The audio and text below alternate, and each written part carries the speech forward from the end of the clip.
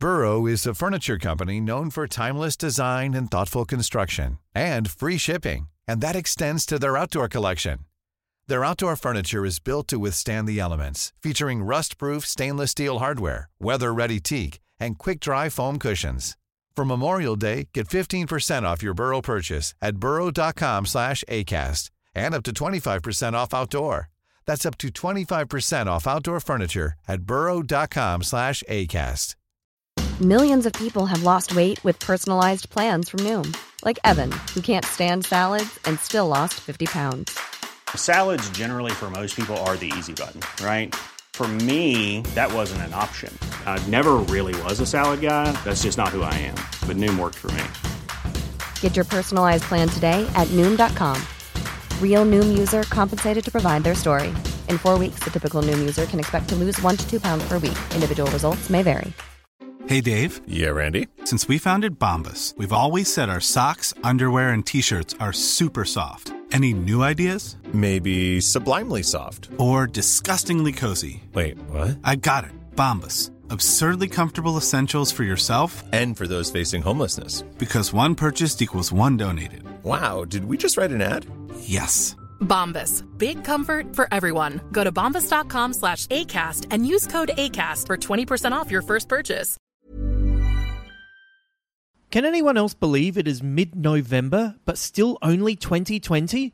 My name is Justin Hamilton, and time is so confusing I could be 7, 48, or 127 years old here on Big Squid.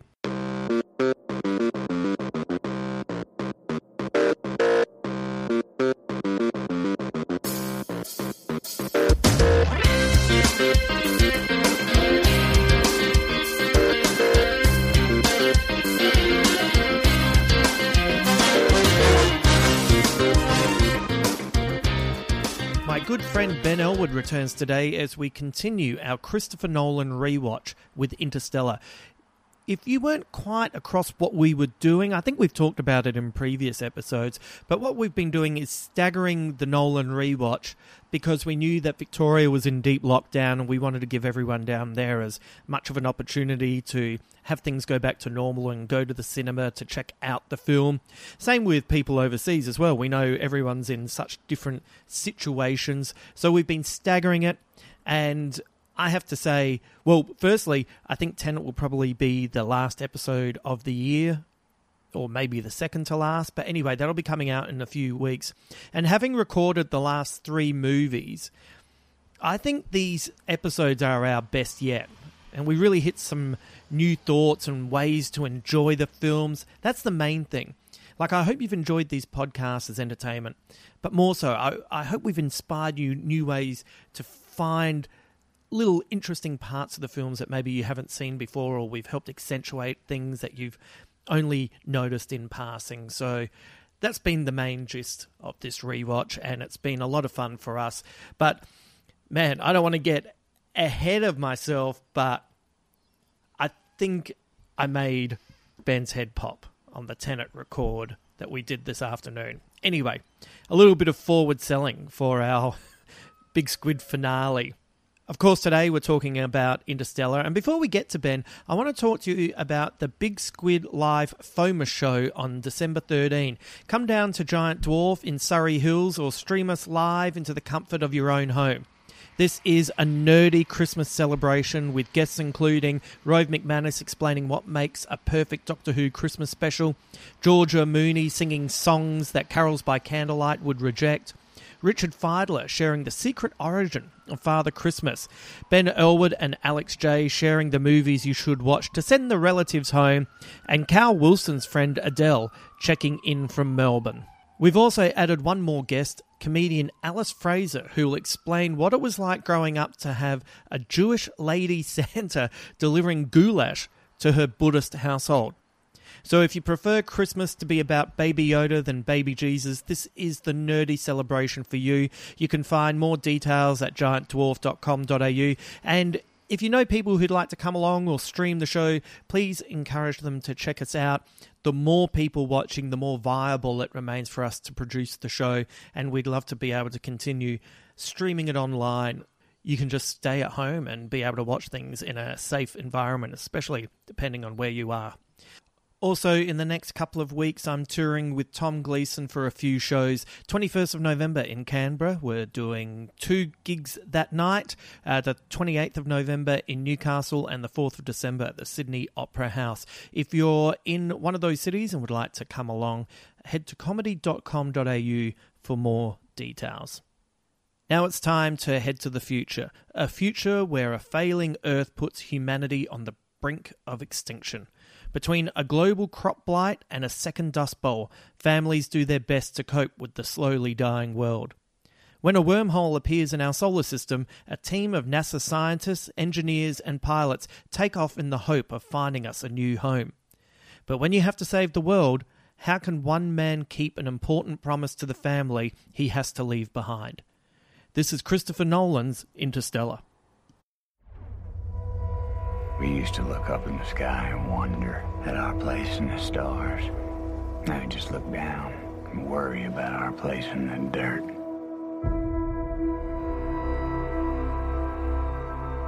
Go for main engine start, T-minus 10. We must confront the reality that nothing in our solar system can help us. 9. I've got kids, Professor. How long would I be gone? 8. I'm asking you to trust me. 7. Murph. You have to talk to me, Murph. 6. I need to fix this before I go. You have no idea when you're coming back. 5. Main engine start. Couldn't you have told her you were going to save the world? No. 4. When you become a parent, 3. one thing becomes really clear. 2. And that's that you want to make sure your children feel safe. 1.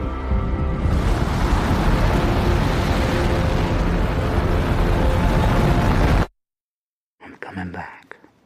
When? I love you forever.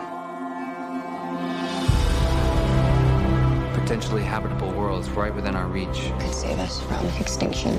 Here we go. You can't just think about your family. Now you have to think bigger than that. I am thinking about my family and millions of other families. Maybe we've spent too long trying to figure all this out with theory. Love is the one thing that transcends time and space. Do not go gentle into that good night. Old age should burn and rave at close of day. Rage, rage against the dying of the light. Am I gonna make it? Yes, you are.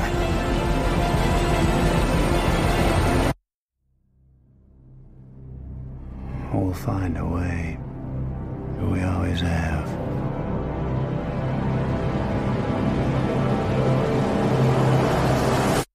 I don't think any movie is technically perfect. Like even a movie like The Godfather, there is that infamous scene where James Caan punches his brother-in-law, and when you watch it, he misses by 3 meters.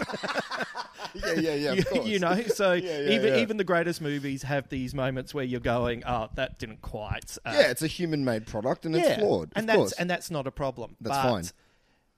This movie is actually perfect for me, and I'm curious to know what was your first reaction when you initially saw it. Yes.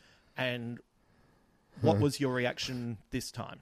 Okay, so the first time I went to Sydney's Extreme Screen to see Hang on, is that the Interstellar. George Street one? No, it was the one in Moore Park. So no. You know what? It's not even Extreme Screen. It's a fake IMAX. Yes. But that one's good because it's great. The sound is... We've talked about the George Street cinema where the Bit sound tinny. is... Yeah, Bit it's tinny. kind of a bit muddled, but Yeah, that yeah. screen is actually fantastic. So I went with a couple of friends, and I am the kind of person who likes to sit as close to the screen as possible. Jesus. No peripherals. I don't like seeing the green exit sign in my peripheral vision when I'm watching a film. And they were the type of people that are like, no, we sit up the back. And, you know, I wanted to be social. I wanted to be with my friends. So I sat with them at the back, and whatever it was, 10, 15 minutes in, I was like, fuck you guys. I'm ditching you out and going to where I want to sit. Never respected you more. And it was easily one of the greatest cinematic experiences of my life. Yeah. Anything with the space stuff was mind-blowing, but that, in particular, the sequence, the docking sequence, everything from Matt Damon revealing that he's the villain all the way through to basically to going into the black hole. Right. The sound and the music and that relentless organ was so loud that the seat was literally shaking. Yeah.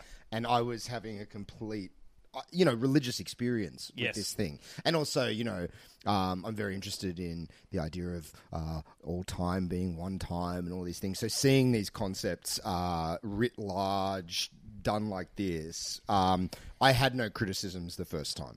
It was perfect the first time because I was so blown away. Yeah.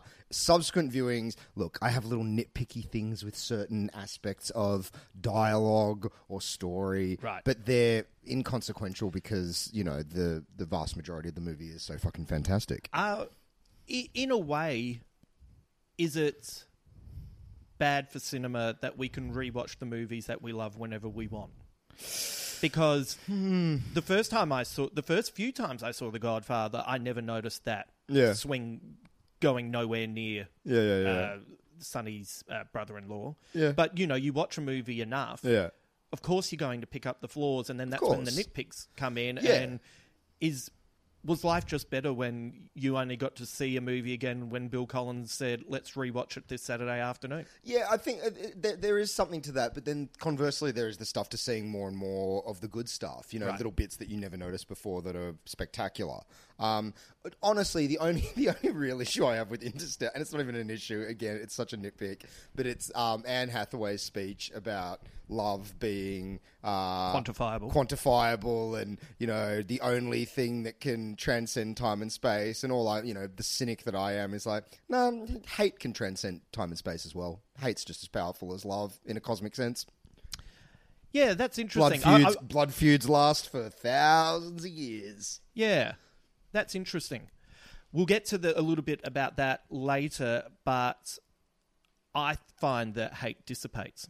You think? And, well, for me, so for you.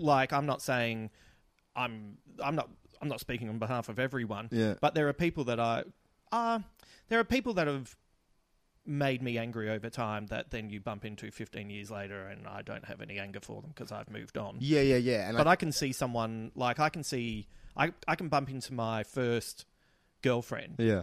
And even though we have both moved on, when I see her, I can remember and feel that initial feeling that I had when I was 16. 100%. I've got an ex of mine, she's one of my dearest friends, and, we got together in 2004. Right. And when we see each other, it's still so warm and so full of love. I think on an individual basis, yes. I think when you talk about the human species, and before we turn the mics on, I was talking about my dim view of humanity at the present time or all the time. I was going to start pressing record, and then I thought, you know what? This is a celebration of Interstellar and not an opportunity for people who might be listening to this while they're driving and think, oh, that's a bridge, let's just go over it. Yeah, absolutely. Yeah.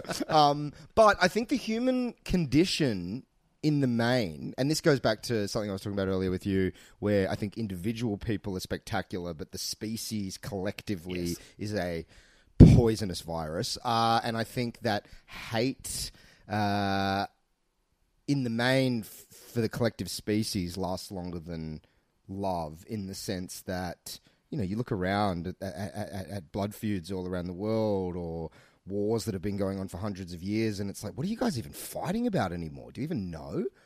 Because, 500 years ago, your grandfather did some other shit thing to some other guy, and you're carrying that. It's not even you. You didn't have anything to do with that, but you're holding on to this hatred for a group of people, or a religion, or a social strata that really hasn't done anything to you. Well, so is that proper hatred, though, or is that misplaced traditionalism? And that's true. Also, a ridiculous sense of standing by what happened in the past. So, as an example, in 2020, I'm got my fingers crossed that Germany will become a world power. As in, and lead us out of this shit, right? I know. And, you talk to older people, like really old people now, who still have an issue with the Japanese and still have an issue with the Germans. And I don't discount that because that's their experience, but that has not passed on to me because I live in a better generation for Germany and a worse generation for some of our, in inverted commas, allies. Yes. Yeah, no, I think there is something to that. I mean, it does seem to be that intergenerational hatred must be taught. Yes. It must be a thing that is passed down. When you hang out with kids, up until about the age of, I would say, 8 or 9, they don't give a shit what anyone looks like or what race someone is or anything. Oh, yeah, you see all those bits of footage of kids just hugging and of rolling course. around, and they're 100%. fine. They're just little humans. Yeah. It's not an issue at all. And I think it's that old cliche of that the adults are the ones that pass on these prejudices to the kids. So yeah, maybe you're right. Maybe hate is a traditionalist thing rather than a force of nature. It's so funny. That bit of dialogue from Hathaway is pretty much a real sticking point for critics of the film, and say that it is like when the two parts of the movie that critics get really upset about and discard the film is that speech and the Tesseract. Really? Yeah, people hate the Tesseract. They think it's bullshit. They think it goes from hard science to, and we'll get to the Tesseract in a sec. I've got a whole section I want to talk about on this, but it's fascinating to me that in this movie, that 2 minutes of dialogue, which like. If I was mates with Christopher Nolan, and what a beautiful world that would be. If you're listening, Chris, I'm right here. Just give me a call. I'll tell you. You'll be able to find me. I'm easily contactable. I would have probably pared down that. It's a little naff. It's a little on the nose, but it doesn't like. But it's also, it doesn't really bother me because it is also a teaching point for Cooper, who discards. Like, it's a really fascinating moment in the movie because he picks up on it early when she's talking and the way she talks about him. He's like, wait a second. Then he discards her actual correct decision to go to that planet because of it. So he discards it. This is and true. so he has to learn from her that she was correct, which then also allows him to find his daughter. Yes. Yeah, no, you're right. There is a point to it. I think it's more just the clunky. performance and the scripting. But again, it's like as you said before, the vast majority of things I love have moments in them that are just whatever. It's all right. Yeah, it's fine. It's all right. Who cares? We love Grant Morrison. There's huge chunks of dialogue in The Invisibles that is rough. It doesn't mean that The Invisibles isn't great. Yeah, absolutely. It's fine. So, in fact, I would say that the flaw in a piece of art is the human aspect of it. You know, there's an element of, a human did create this. Yeah. And I think, the criticism of Nolan is this kind of robotic kind of, clinical, soulless side of him. And I think aspects like that show, it is a human being trying to articulate something that is bigger than himself. Oh yeah, I've got some questions about that as well for you. Yeah. I have spent a long time on this I because know. I've had a really good time. I knew that I was going to love this movie, and I rewatched the trailers. Yeah. And do you remember the first trailer? Yeah, isn't it like the ship taking off from the cornfield in the distance? Yeah, that's the very end. But what it is actually it's real footage of life on Earth from the Dust Bowl to going to space. I think it was Howard Cosell being quite teary as we land on the moon for the first time, and the Challenger. Well, not the Challenger, but one of the space shuttles coming in to land for the last time, and it's McConaughey's narration, which takes aspects of the movie and talks about how we were pioneers and we strove for the stars, and now we've forgotten who we are, and then it finishes with it's obviously a scene that's not in the movie, but it looks like John Lithgow holding the hand of young Murphy as Cooper goes into space, and then it says 1 year from now, and pretty much the only other scene from the film is McConaughey driving and away from his home and crying. Right. I watched that for the first time when it was released, and I made a decision that was going to be the fucking greatest movie I had ever seen, and I was right.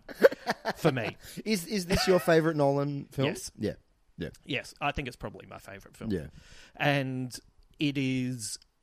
But everything about that trailer is hit me emotionally. It was everything I'm interested in, and it got back to my youth of being fascinated with astronauts and thinking of those people as real heroes going somewhere that had never been before. And I've often lamented, which is something that we unfortunately bond over, or fortunately, I don't know, the lack of human endeavour from the micro to the macro. Yes. And the music was on point, and the McConaughey, renaissance was in full swing, and he just looked to me like one of those heroes of old, and I was like, this is going to hit me right in the chest. Yeah. And not only does he look like a hero of old, he looks like a movie star of old. Oh, absolutely. Well, so let me get to this.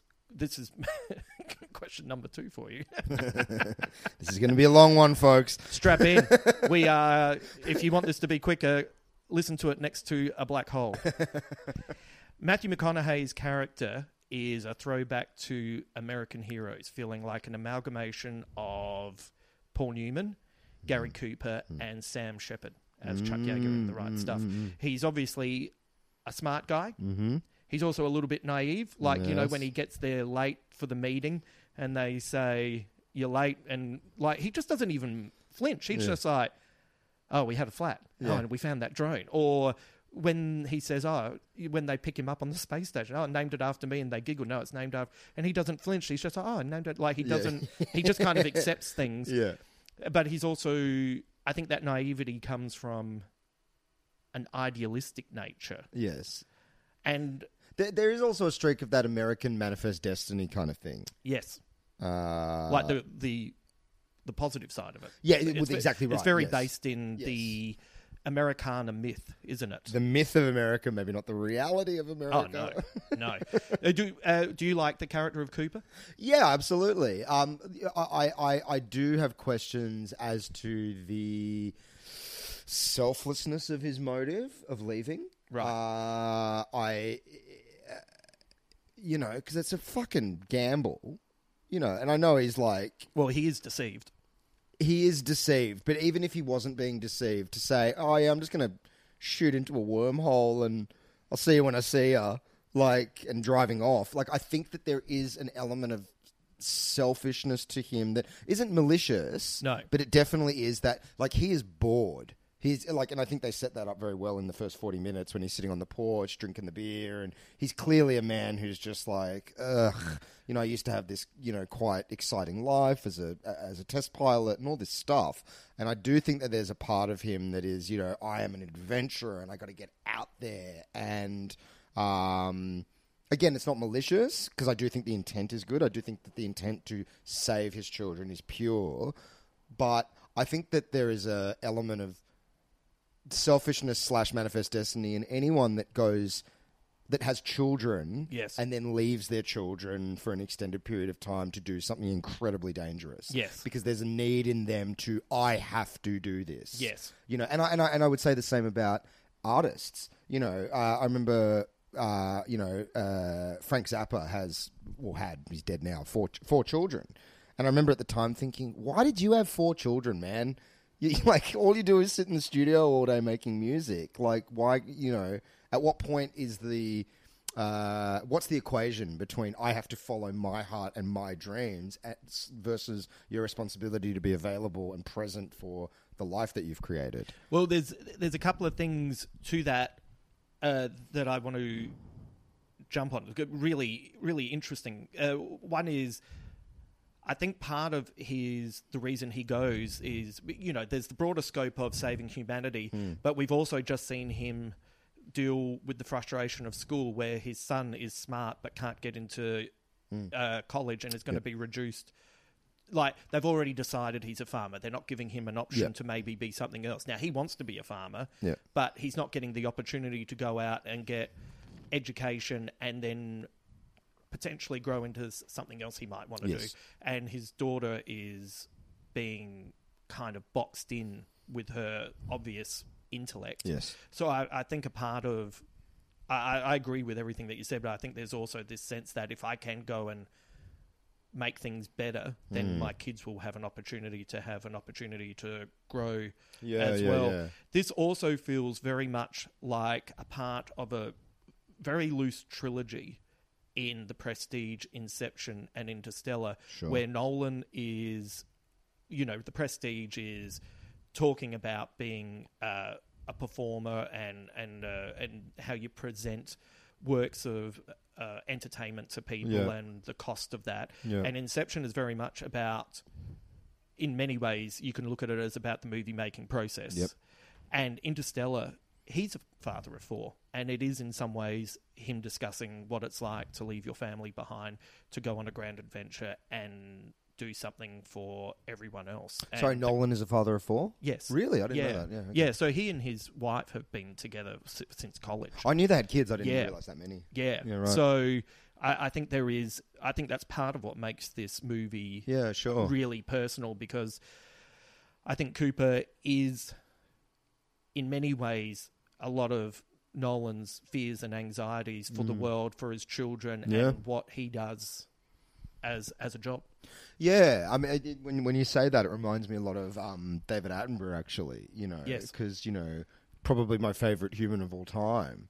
But you see interviews with Attenborough's kids, and they don't have that connection to him because he's their dad, and he was never there. Yeah, and so he's kind of like the father of us all, but his actual kids didn't get that thing because he was off in Borneo and Madagascar and doing, educating the world, helping all of us to the detriment, or whatever, not to the detriment of, but but there is a price. There's a price. Yeah.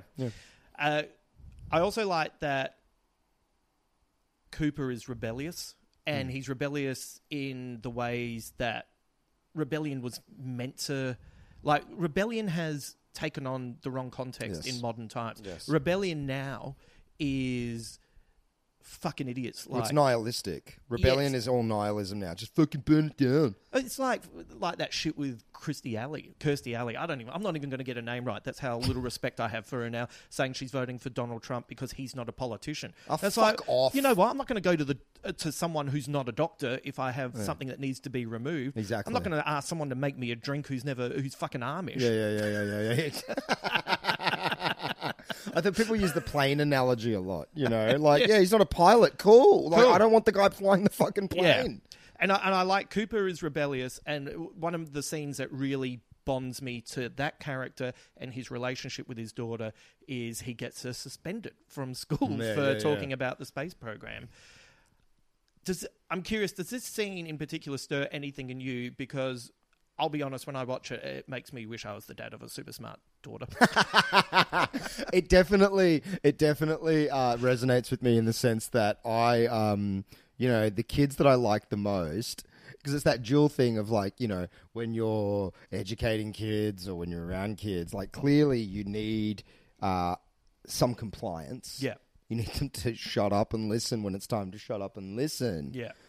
And often the hardest ones to deal with, the kind of kid that I was, where it's but there's a certain type of rebellion that, good for you, kid. You're right. You are right. Push back. You don't want too much compliance. And so, absolutely, it resonates. There should be a type of rebellion that is encouraged to a point. To a point.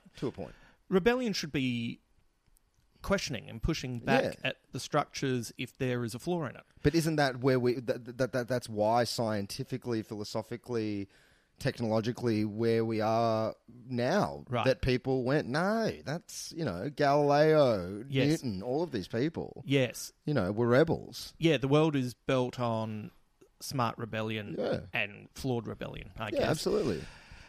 I have just had... Jesus was a rebel. Yeah, absolutely. Yeah. So I've just literally, correct use of the word literally, remembered a moment from when I was in primary school when we had a priest come around and talk to at our school. I went to just public school, and when we were given the opportunity to ask questions, I asked questions. And I was saying so if Adam and Eve had all of us, are we all related and all these we're all incest babies. And mum was there, and she had some of the parents going, whoa, you've got such a good son, he's asking all these questions. And mum was rapt that I had asked those questions, and I now wonder if subconsciously that's why that scene resonates with me. Yeah, absolutely. Because it is very much like my mum would have gotten me suspended if it meant that the teachers were talking baloney. Yeah, absolutely. Yeah. Yeah. What a funny thing to remember all these years. So here's some fun stuff that I have been... It was hard for me not to text you because I didn't want to waste it. So, what's Cooper's first name? Oh, shit. They don't tell you. They don't tell you. So I did some research. His first name is Joseph, which goes back to the original script. So with the initials JC, this made me think about the religious themes throughout the movie, from the end times on Earth to the use of Hans Zimmer's music, to the very fact humanity ascends into the sky, to the fact that sometime in the future we evolve into beings who transcend the rules of our universe. Cooper also sacrifices himself only to be reborn. Yet it isn't God that saves us, we save us. Has this interpretation ever crossed your mind? No. Okay, next question. But it's great. Yeah. Absolutely. And I think it's funny. I think it's not by general standards. Yeah. And don't get me wrong, I don't think anyone should watch this for the first time and immediately have that thought, because I didn't have that thought. No. And I had to do a little bit of research for it to be triggered. But as soon as I saw the initials of JC, I was like, oh, this is like, of course this is using the emotion and themes of religion to tell a scientific story that at its heart is very optimistic and is saying to us, if we love one another, we can get further and we can transcend everything. Yeah, and we can transcend our baser instincts and kind of actually become human. You know, I've often thought, I don't know at this current juncture or if ever that the species collectively has the right to call itself human beings. Right. Because human beings, in my definition, are creatures that love and contemplate and philosophize and try to be better. And back to what we were saying about humanity in the main, I think in the main we are still very much a slave to our baser animal instincts, eating, fucking, shitting, territory, all these things, which is what will eventually destroy us, and which is what is destroying us within the context of Interstellar. And I do think that the movie is about transcending those baser instincts and becoming... fulfilling our true potential. Right. And we do have unlimited potential. That's the true tragedy of the human condition. Right. Is that potential that exists within all of us, but collectively we're still fucking, cavemen. Yes. And it's locked into the DNA.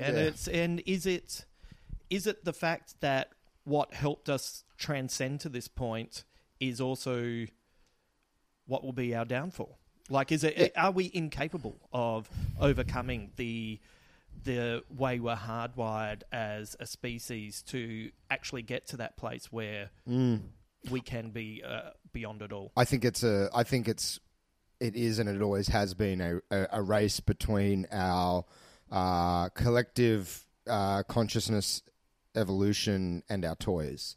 Yes. And our ability to use our toys in a way that doesn't destroy ourselves and every living thing, and you know, at this current juncture, we can't even use a fucking iPhone responsibly, let alone nuclear weapons and, you know, smelting plants and all the rest, you know.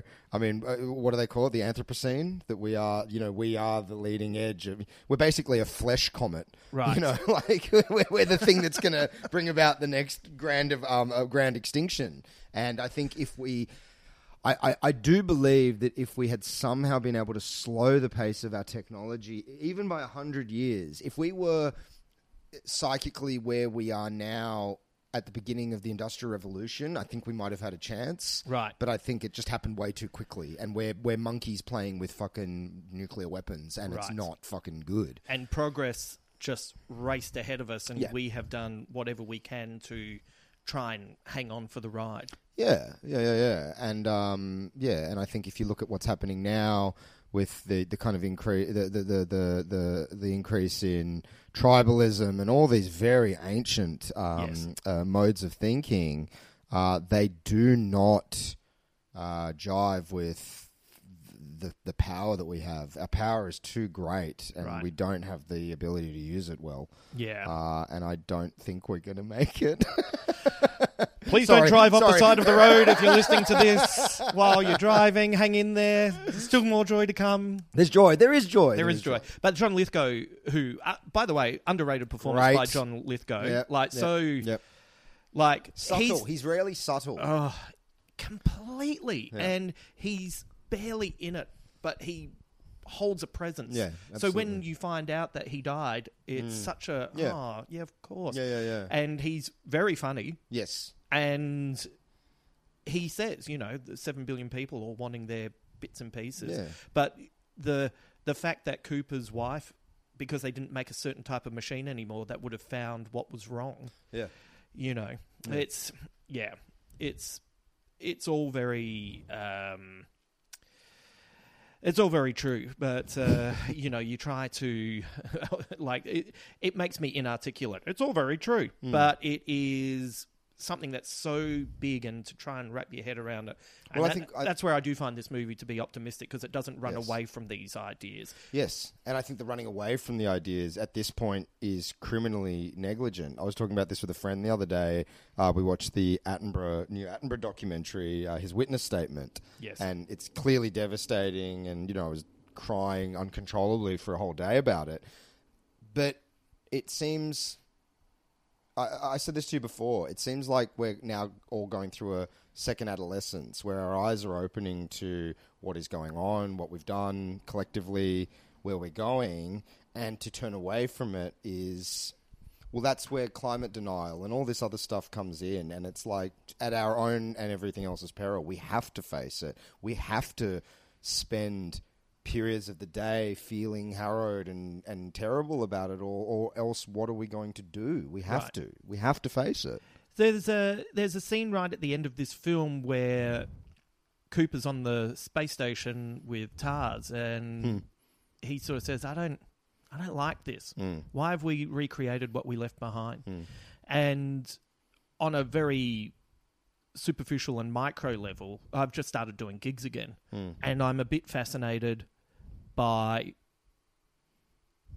the lack of... I know I've only done a handful of gigs, so I say this as a small sample size, but I'm a little bit disappointed at the lack of comedians who seem to be tackling this idea. Yep. And, like, don't get me wrong, if you went to a comedy show and there were 15 people all talking about COVID, that is depressing.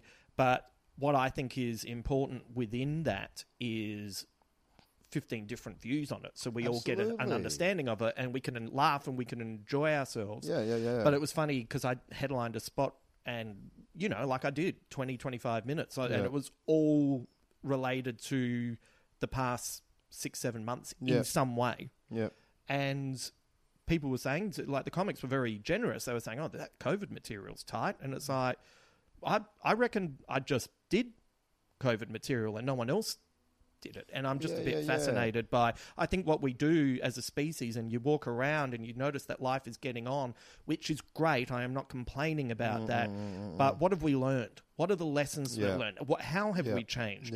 How do we go back to a way of existing that is conducive to everyone, but is informed by our recent experiences. Absolutely. I don't want things to go back to normal. I want things to be better. But it can't go back for me, just as an individual, it can't go back to normal. It's, as I said, it's the second adolescence. You know, when I was 20 and I suddenly woke up to realize, like, oh, all governments are full of fucking crooks. And basically all this these myths of how great we are was a fucking myth. It wasn't really true. And things are more complicated than that and more adult than that. You can't then just stick your fingers. And at this point, it's criminally negligent to stick your fingers in your ears and pretend. This idea that we can just go back to the way it was, 5-10 years ago, we can't. The air is becoming increasingly unbreathable. The fucking Amazon rainforest is burning down. Well, like, how can we all just... I mean, at that point, it would just seem like a derangement to just pretend that everything is fine. Right. And the great law of biological life is evolve or die. Right. And at this point, we've evolved our bodies. That if we continue to live another million years, our bodies will change and evolve. But at this point, all we can evolve is our consciousness and our mind. And unless we evolve, we will die. We cannot live as we lived 50, 60 years ago. We have to change. And this notion that we can just, this year's been really stressful. I just want to go back and not think about this kind of stuff. Well, then you're going to be fucking dead soon. So, I'm not saying it's easy. No. But... what's the choice? It's either move forward, or ignore it at your own peril, or at the peril of all things. Of all things. Once again, on a really small level, this is the reinvention of this podcast. Like, because I was in the middle of festivals, and there was this feeling of, I'm wanting to express and create. And... I really suppressed it for the first few weeks of lockdown because I wanted to make certain that I knew why I was doing something. And the second season of the Bowie album was me working through that process. And then when it came back as a weekly podcast, it was, I want to put something positive into the world, which isn't preaching happy, happy, joy, joy, but is a collective of interesting... smart people from all over the world who are bringing something that is hopefully for the listener enriching, positive, inspiring, makes them go and check something out that they wouldn't have checked out, reminds them of something that they already love, and creates a dialogue. And that's such a small thing in the whole world. But if everyone did that in their own industry, if everyone tried to find a way to make things work and be more positive and create a good dialogue, we would be in a much better place. Yes. The human condition seems to be so binary in its thinking, black or white, and it seems to be either... We're at this juncture point now where it's like people either want to just go, no, everything's fine, everything's going to be fine. I mean, Bill Gates will invent a carbon machine that sucks all the carbon out of the atmosphere. It'll be fine. Technology will fix it. Or...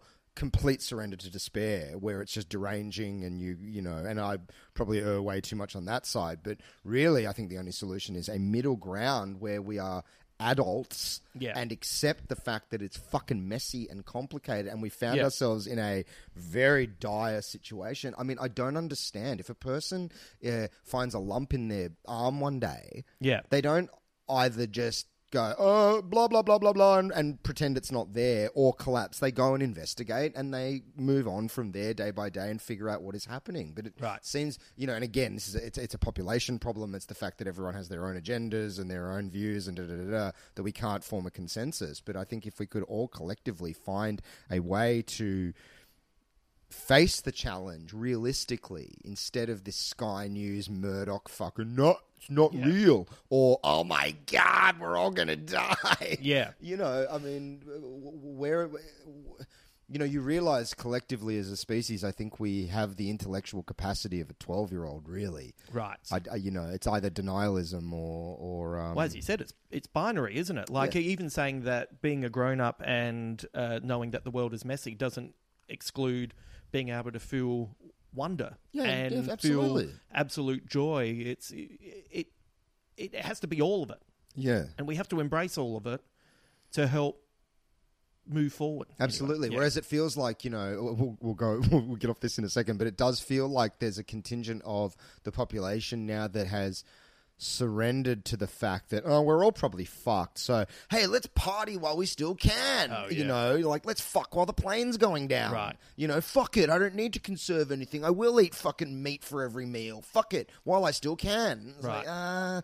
If you just back up a little bit, maybe the plane won't go down. Right. I don't know. Oh, yeah. Maybe it's just turbulence. And now you're fucking in the seat next to me and I feel awkward. And you're not wearing masks. Jeez, why did I catch this flight? Obviously virgin.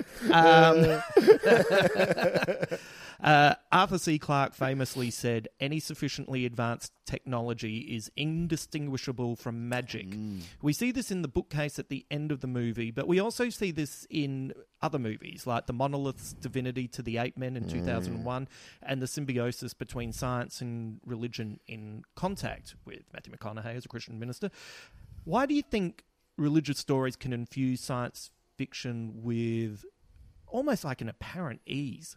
Is it because they're both in their own way? It's a similar journey of leading towards enlightenment, but one is based on myths and one is based on the capacity of science. Yeah. And therefore they actually do make... Yeah, and I think that both are completely dependent on imagination. Myth comes from the human imagination, as does technology. Someone had to imagine an iPhone for the iPhone to exist. Right. And someone, and... so what you're saying is Steve Jobs should have not made the iPhone and he should have made iGod. Well, I mean, fuck, for a lot of people it is iGod, right? Yes. I don't think... didn't he design the iPhone to look like the monolith from 2001? Oh, he did too, yes. I can't watch 2001 now without seeing a giant iPhone in the middle of that. Yeah, what you want... Plane. Yeah, you want one of the apes to walk up, hit Twitter, and then just write some horrendous shit, and then you go, that's exactly what Trump wrote. That's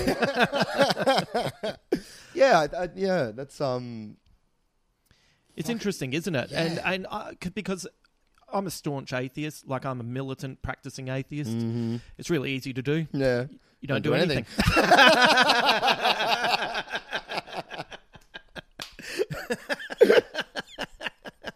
But I am in awe of religious imagery, and I am in it took me Mum can't stand the music in Interstellar. Can't stand it. It's my favourite soundtrack. Thinks it's too loud. Thinks it's overpowering. Just hates it. Whereas wonderful. It's probably my favourite, and I find it extremely emotional. And there are scenes in the movie, which we'll get to later, but there are scenes in the movie that still inspire the hairs on my arms to stand up. And I have seen this movie 11,000 times. Of course. But I don't think that you need to believe in a particular denomination or religion to feel, for want of a better phrase, religious awe. Yes. I feel it every day. I'm not atheist. I don't have a religion. I'm a staunch agnostic. A little bit more work. Yeah, a little bit more work. Leaves yourself a little bit more open to options, like a choose your own adventure type thing. You're at the door to heaven going, hey, I just need to say, I might not be on the door list, but I never said this door wasn't here. Yeah, that's exactly right. So come on, let me in if it's real. No, I think all religion is a human construct to articulate the inarticulatable and to quantify things that are beyond the scope of the human brain to comprehend. And I think that all these things, the problem is when we confuse, what does Joseph Campbell say? People read the Bible in terms of the denotation instead of the connotation. It's purely a literary mistake. Right. And I think that's the perfect encapsulation of it. It's wow. I think we have to, as a species, our brains have evolved to be able to comprehend our true nature, and our true nature is that we are a manifestation of the universe that can understand what it is. Yes. And that is beyond mind-blowing. Yes. And so people need stories to be able to tell themselves, to put it into a context. a context and a narrative. Yeah. To, otherwise it's just, you either have to. It's too overwhelming otherwise. But when the first time I walked into St. Paul's Cathedral in London. I would say it was a religious experience. I didn't feel connected to Jesus or God, but it took my breath away, and I stood there and I understood it. I understood how if you were some person who lived in a straw hut 300 years ago and you trudged across the fields to get to London and you walked in there, you would believe in God. It was just spectacular to think that a human being or a series of human beings could do that. Yes. And I think that's the power of all of that imagery. I think the problem is when people take it too literally and want to kill each other over a fucking clerical error. It's like, bro, it's all the same shit. It's all the same. That's as close as I get to a belief system, which is we are, as you said, the universe made manifest to observe it. And when we die, that is everything we've observed is the universe knowing itself. Absolutely. And then that's what makes it tragic, because maybe we were meant to travel from this island to that continent, from that continent to that continent to that planet, to spread out throughout the universe. No, but the initial idea to spread out through the universe and be somewhere and go, that's a black hole. That's a planet with 2 rings. Yeah, that kind of thing. And it is the tragedy that there's all this wonderful stuff around us, and we're too busy having panic erections over the next presidency. Yeah, or fighting over, I work with a bunch of young Christians, and they're very, very, very religious Christians. And, I'm incredibly close to them. And we have these, really intense theological and they're discussions. They're not debates. Yeah. We're not fighting. And it's so interesting. One of them the other day was kind of saying to me, like, he can't wrap his head around, like he says, he was saying to me, he goes, when I hear you talk about nature, or when I hear you talk about your life and everything, you have like kind of like a misty-eyed religious, quote religious, reverence for nature and the world and the universe. And he was saying, like, for me as a Christian, I can't understand how you can access that feeling without the construct of a religion. Right. And I said, can I speak freely? And he was like, yeah, of course. And I was like, the problem that I have with any organized religion is your God is too small. Your God is, a man. Yes. On a cloud. Yes. And he's got all these rules. The awe that I feel is the awe of surrender, of I understand that I can't understand it. Yes. And I understand that it is so much more awesome than I am. And the very fact that I am a collection of atoms and particles that has somehow, I don't know how, gained sentience and self-awareness to realize what it truly is.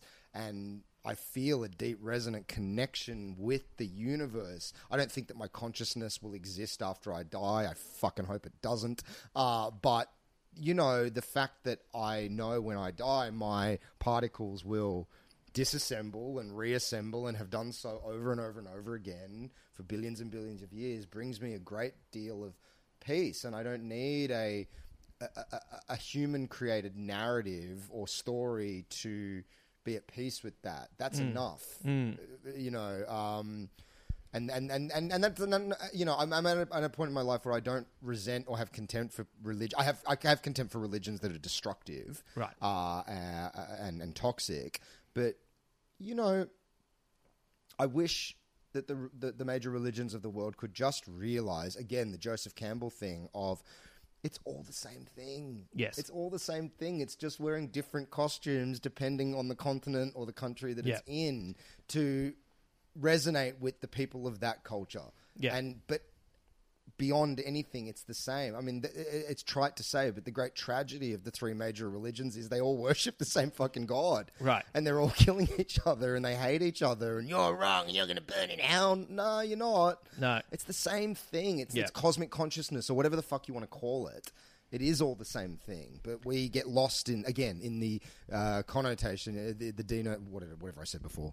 It's what I would love is everyone. It's a great question. If you could time travel, where would you go? And people often will say the dinosaurs or Jesus, or they'd go and see specific moments, or people talk about, I'd go back and kill Hitler, and then you get to have that conversation. None of these are like they're fairly obvious things that people talk about and all worthwhile talking about.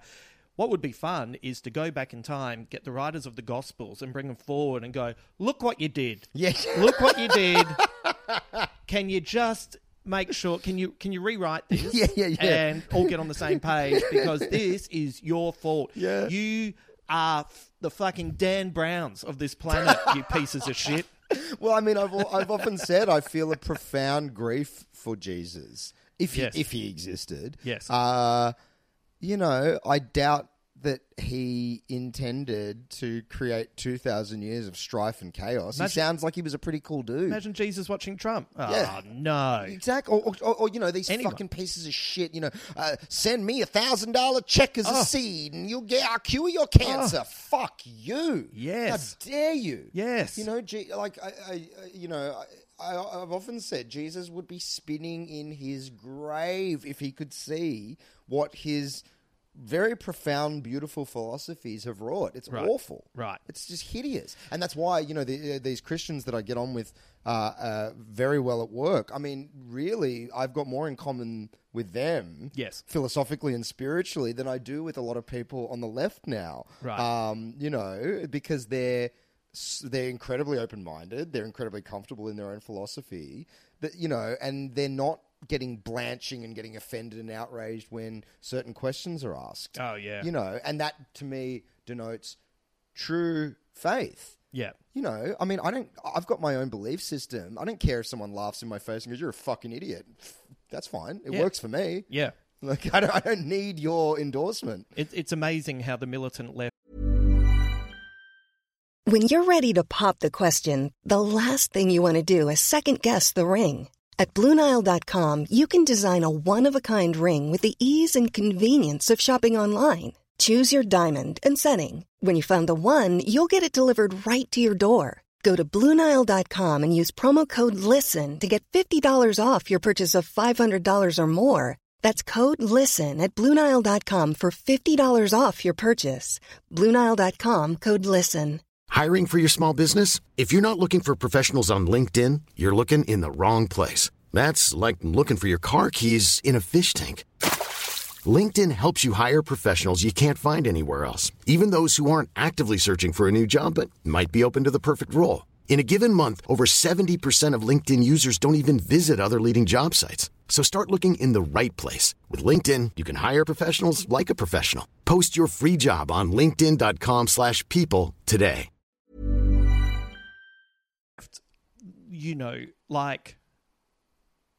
Like an artist like Ricky Gervais, who technically I agree with everything he believes and the way he talks about it. Sometimes I sit there and I think, you know what? I'm going to go and eat a bacon double cheeseburger deluxe out of spite. Absolutely. And I agree with him. Yeah. Same. Yeah. I mean, I agree with so much of what's going on with the militant, with what the militant left's rhetoric is, but the delivery system has this kind of like, Orwellian thought crime aspect to it, or this kind of like, I'm right, you're wrong, which is, which is why I kind of, I can't really get on board with the atheist movement either. I once saw an atheist standing outside the Comedy Store in an atheist shirt with an atheist badge, handing out atheist literature, and I burst out laughing, going, "You have adopted the very tactics of the thing that you purport to hate. You have just become a version of the thing that you hate more than anything, and you're just doing the same thing." As an atheist, I'm really offended by that atheist, and I'm going to go and kill him in the name of my atheist God, in the name of Dawkins. As with The Dark Knight Rises, and these, how we've been coupling movies together, and I feel like these two couple together quite well. As with The Dark Knight Rises, Nolan is ahead of the curve when it comes to social politics that aren't popular in the mainstream at the time of release. This time it is the anti-intellectualism and the rise of mainstream conspiracy theories that have reduced teaching faculties to believing that we never went to the moon.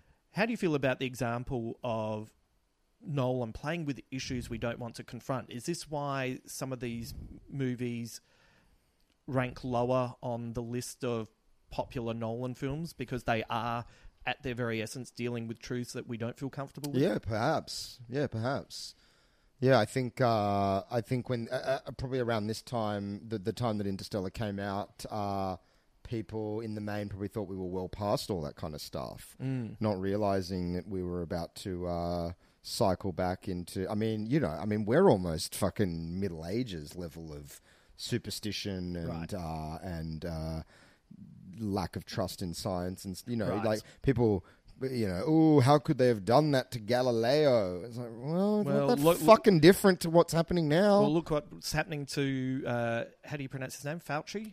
And the guy likes to go for walks to keep his exercise up, and he now has a security detail. It's unbelievable. It's unbelievable. Or extend it out to the environment stuff. I mean, you don't need to be very smart to a child realizes that if you're sitting in a bathtub and you take a shit in the bathtub, that bath water is now polluted and fucked, and you probably shouldn't wash yourself. Same logic applies to the planet. It is a closed system. You cannot keep dumping shit everywhere. Yeah.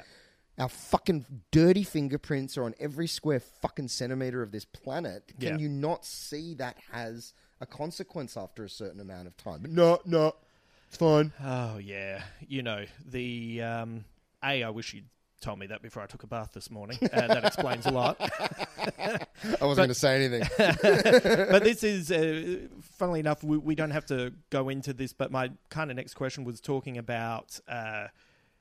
there's real subtle world building in this, from the Indian drone returning to Earth because it's fried, that they're obviously not even coming to look for, because... where is India in this world? Yeah. There's a mention that there's no more armies. Yeah. TARS and CASE recommissioned battle robots. The reduction in a travelling baseball team, Lithgow's there going, who are these schmucks? Like, they're not even, obviously, not even high class, and it's the New York Yankees. Yeah, and isn't it the World Series or something that they're playing? And it's like, maybe 40 people in the crowd. Swarming dust clouds, blight. This world feels awful, and with everyone wearing masks and the sky brown with dirt, feels like this is just around the corner. And I've often said, I think one of the things that's confronting about Interstellar is that in some ways it feels like a documentary from the future. Yeah. Yeah, absolutely. And I really felt it this time on the rewatch. It didn't seem like some kind of... I mean, that seems to be happening with a lot of dystopian... not that Interstellar's a dystopia, but, there is aspects of dystopia to it. Yeah. But it increasingly feels like that with a lot of dystopia, where it's like, this isn't a projection anymore. This is... we're here. Yeah. And it happened so slowly, no one noticed. Oh, yeah. Well, let's I think Murphy is a great character right from the beginning. We see she's smart and naughty, but like we said, in a good way. Like when she sneaks into the car or suggests that her dad, when they get to the gate, and he's like, I think it's the end of the line. She said, didn't you bring the bolt cutters? Yeah. And...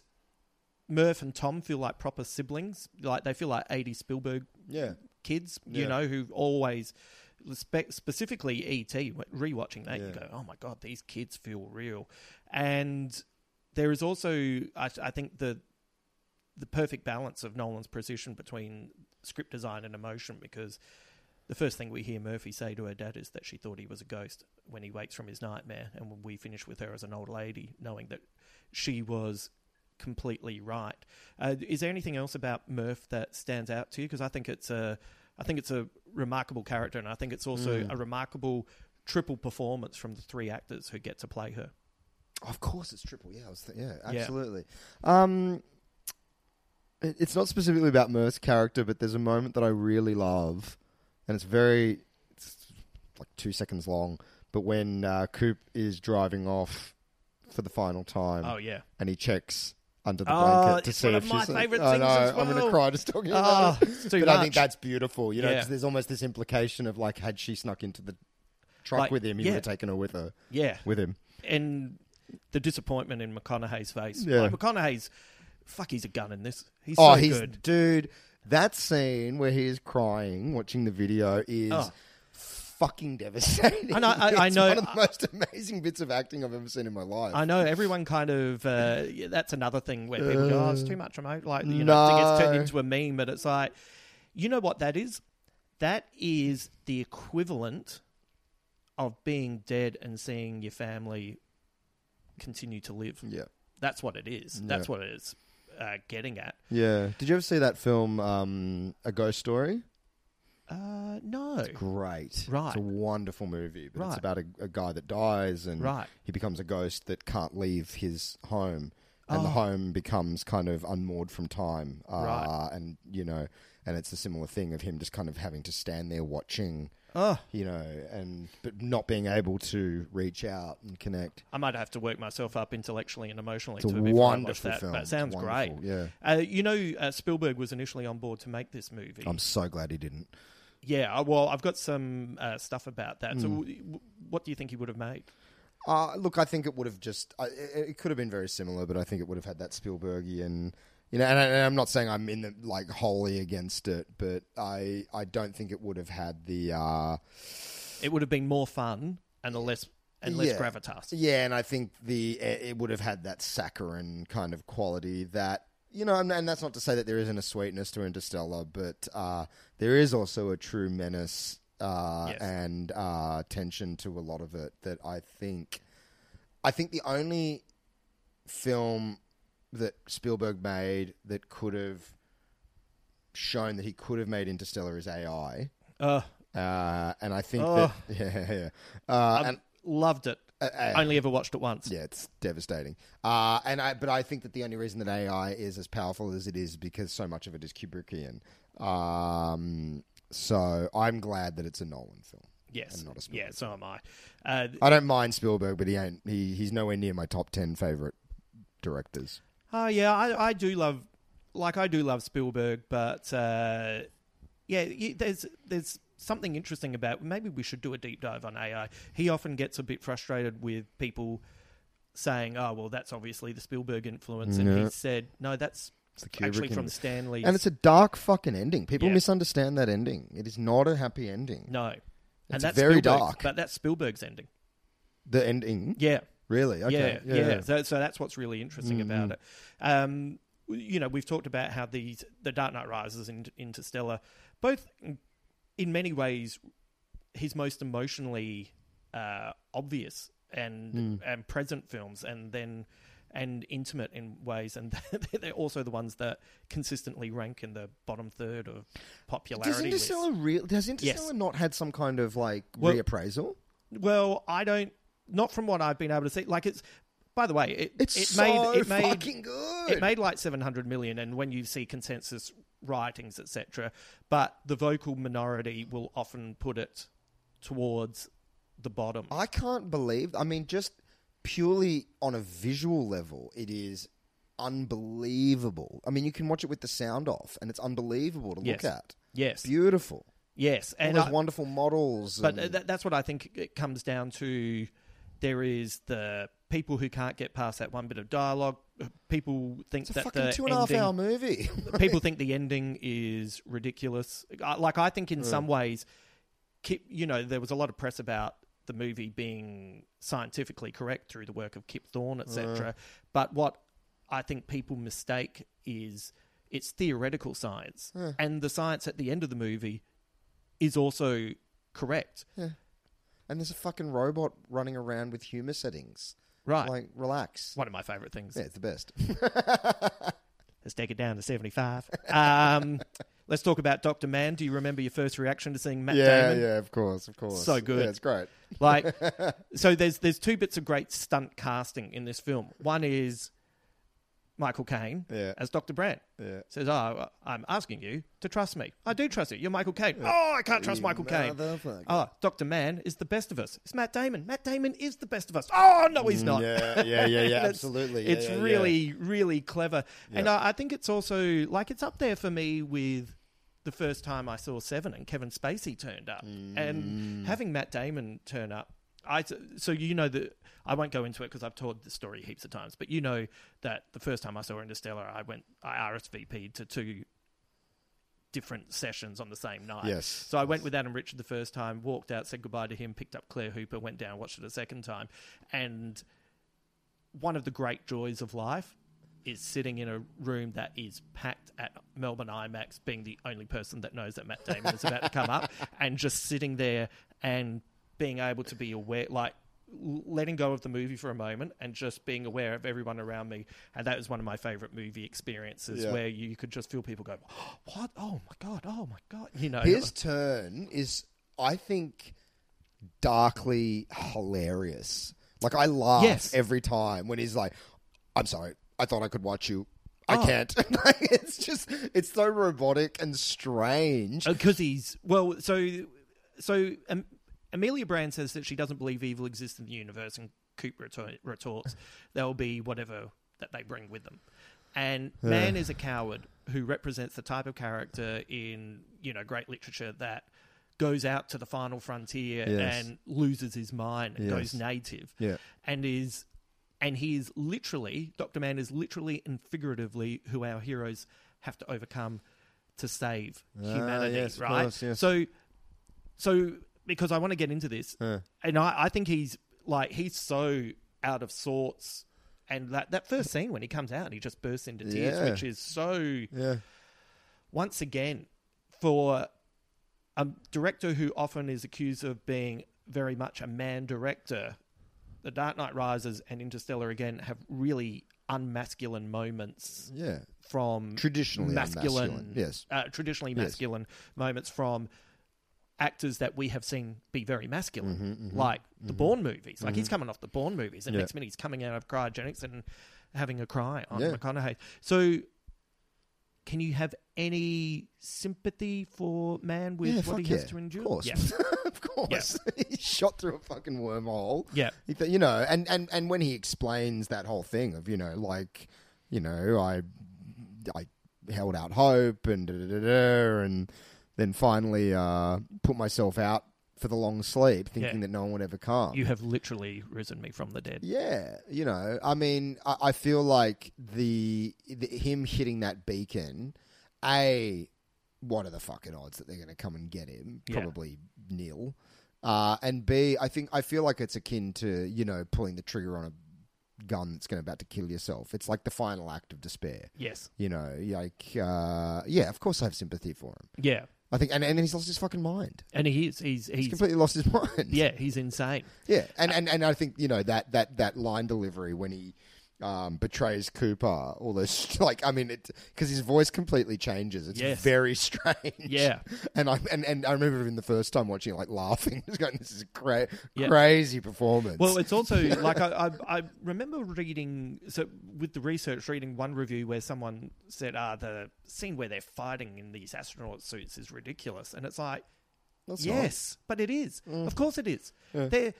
They're two human beings that have travelled to a completely different galaxy, and they're having a fucking wrestle. That is the folly of man right there. Yeah. And also, he's clearly the very fact that he incorrectly docks the ship, and it never occurs to him what's about to happen. Right. He's you know, like the guy that's flown across the fucking galaxy. He knows what's going to happen. If he was in his right mind, he knew exactly what was going to happen. He's going to kill himself, but he's so deranged at that point, and just so like, let's get me the fuck out of here. Yes. I mean, you know, you think about what happens to people when they're in solitary confinement for 30 days. They go insane. Right. This guy's, you know... Well, we know what's happened to everyone in Melbourne. Yeah, exactly. You know, you talk to people like, and that's not being flippant. You talk to people in Melbourne, and they are, a lot of our friends are afraid. You know, very afraid, very depressed. Absolutely. Yeah. Yep.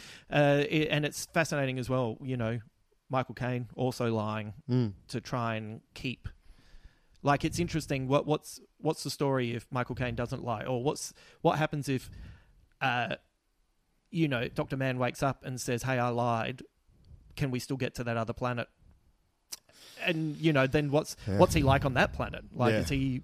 Anyway. I think he's popped... You know what it reminds me of? And this is a deep cut that probably no one but you and me are going to understand, but it reminds me of that part early on in The Filth When yes. do you remember the part where they're on the porno planet? Yes. And, that guy I can't even remember the main character's name, but betrays him, and he ends up rerouting his piss tube into and drowning him in his own piss. That scene, I remember even the first time I saw Interstellar, it reminded me very much of The Filth. Maybe we should do a deep dive on the 12 chapters of The Filth. Oh, The Filth is just I've had wonderful. Twitter contact with Chris Weston. That'd be fun. Oh, it's wonderful. It's so good. It's my favourite Morrison. Yeah.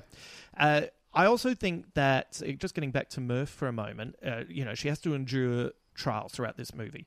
Her youthful intelligence is questioned, her perceived rejection of her father, her inability to connect with her brother, her father figure lying to her, yet she remains true to herself and keeps the faith, thus finding the watch that allows her to save humanity. My interpretation of this film is that Coop is the instrument, but Murph is the hero, and I was wondering if your interpretation...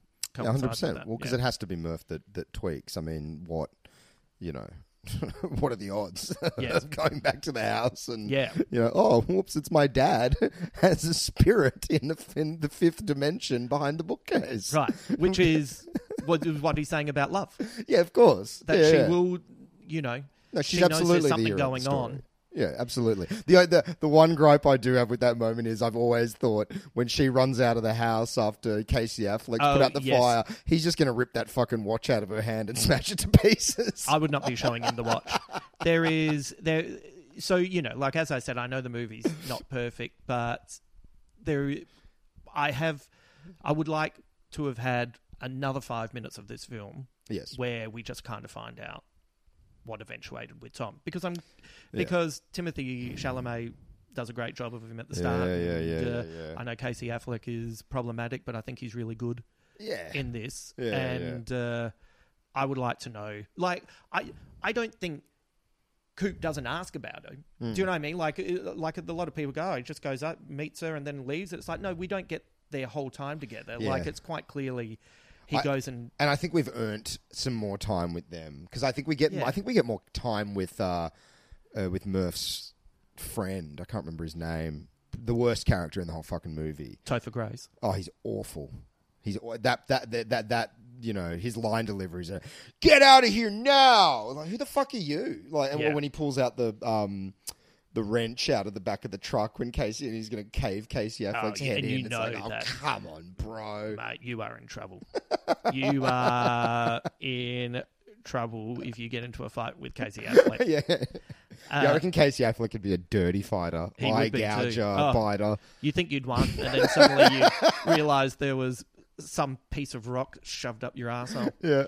I think this movie has moments of overwhelming beauty. The chase through the cornfields, the sounds of a rainforest as the Endurance cruises past Saturn, the ship docking over the ice planet. Is there a scene that stands out in particular for you? I love the rotating space station, very small. I think it's against Saturn. Yeah. When it's spinning. Oh, yeah, that's the rainforest as well. Yeah, absolutely beautiful. And beyond the intensity of the soundtrack and the context of what's going on, the entire docking sequence is just beautiful. And in that 2001 sense of, you're watching it as a piece of craft.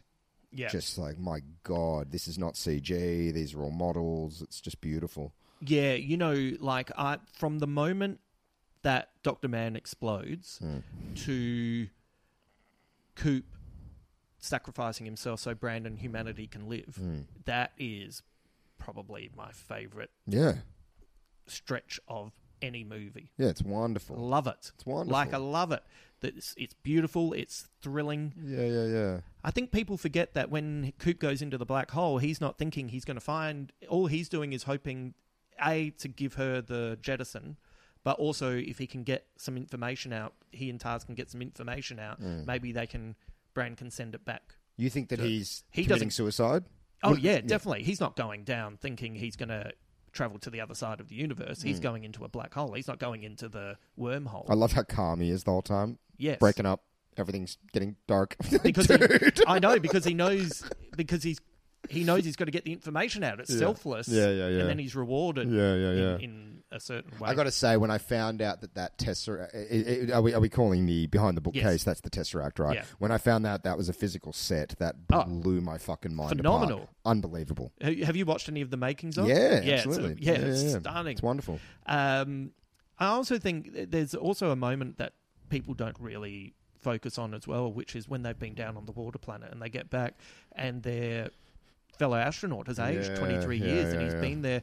I feel like, funnily enough, in a bombastic movie, the fact that they didn't, in a lesser film, they would have given him severe makeup to make him older. Yeah. But instead they kind of just give him a bit of grey, and the acting is... It's wonderful. He acts older. Yeah, like and there's older. A diminishment, and there is also like a low level, not insanity, but he's clearly disturbed. Yeah. Like he's been there for a long time. A long time, yeah. I've only got a few more questions for you. Let's get to the...